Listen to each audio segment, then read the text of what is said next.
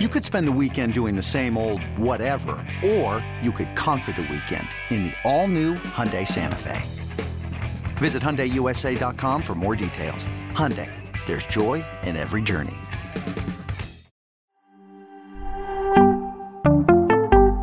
The NFL draft could change things for several veterans. We'll talk about the players who have the most to gain or lose right now on Fantasy Football Today in 5.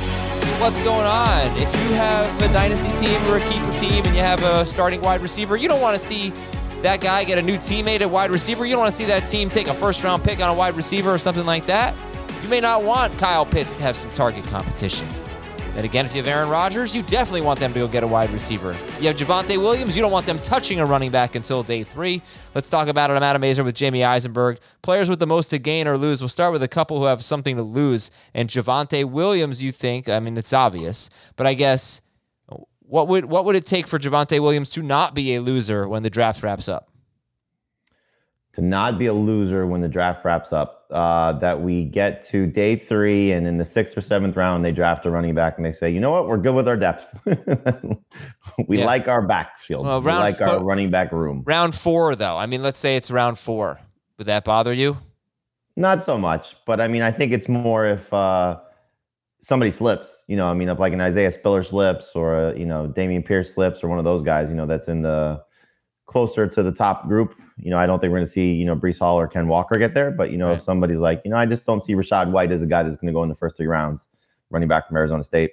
And then we get to the 4th round and the Broncos are like, it's too good of a value to pass up on. So someone along those lines, I think that's where you get a little bit concerned. Okay, another player that you think has a chance to lose is Juju Smith-Schuster. And I talked about this on the Monday full-length episode with Dan and Dave and Ryan. So the Chiefs took Chris Olave in this mock draft in the 1st round. And I guess the question is, let's say they take a running back in a wide receiver in the 1st round. Do you think you would rank Juju or that rookie higher?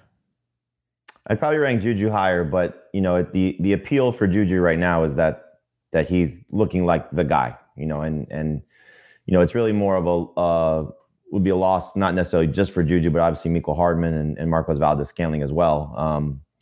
I think we're looking at Juju as, okay, back with a upper echelon quarterback. I clearly where Mahomes is now is better than anywhere Ben Roethlisberger was at Juju's best, seasons. And Andy Reid and this offense and all those things. But, Juju, I think, needs to be clearly the focal point of the receiving core. He's not going to be the focal point of the passing game as long as Kelsey's healthy, but he needs to be, I think, the focal point of the receiving core. And if they do what we expect them to do, which is spend a day 1 pick on a wide receiver, worst case scenario, a day 2 pick, maybe on multiple receivers, then it's clearly bad news for Juju's fantasy value.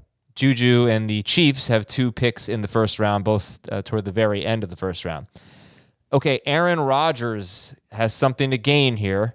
So where is he now in your rankings? And you can name their wide receiver that they take in the 1st round. Where would you move Aaron Rodgers? Right now he's 15th.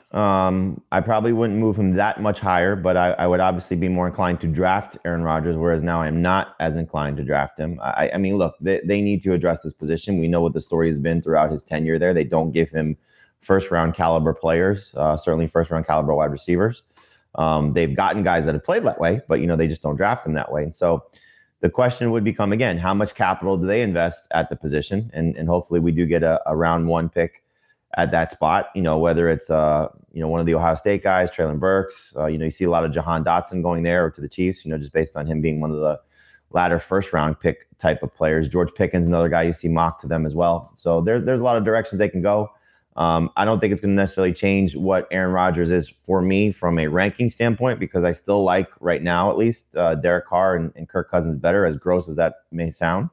But I just think their fantasy outlook's a little bit better right now. But Rodgers obviously be in much better standing if the receiving core gets some significant help, hopefully day 1.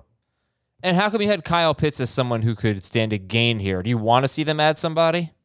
I want to see them get a quarterback. It's more about the long-term future. Marcus Mariota is going to start the season clearly. Even if they go get a Malik Willis at 8, or they trade down or trade back into the 1st round later, to get somebody else. However this all shakes out, but I don't think Marcus Mariota is the answer. So you want to know who Kyle Pitts is going to be paired with, for the next at least 3 to 5 years.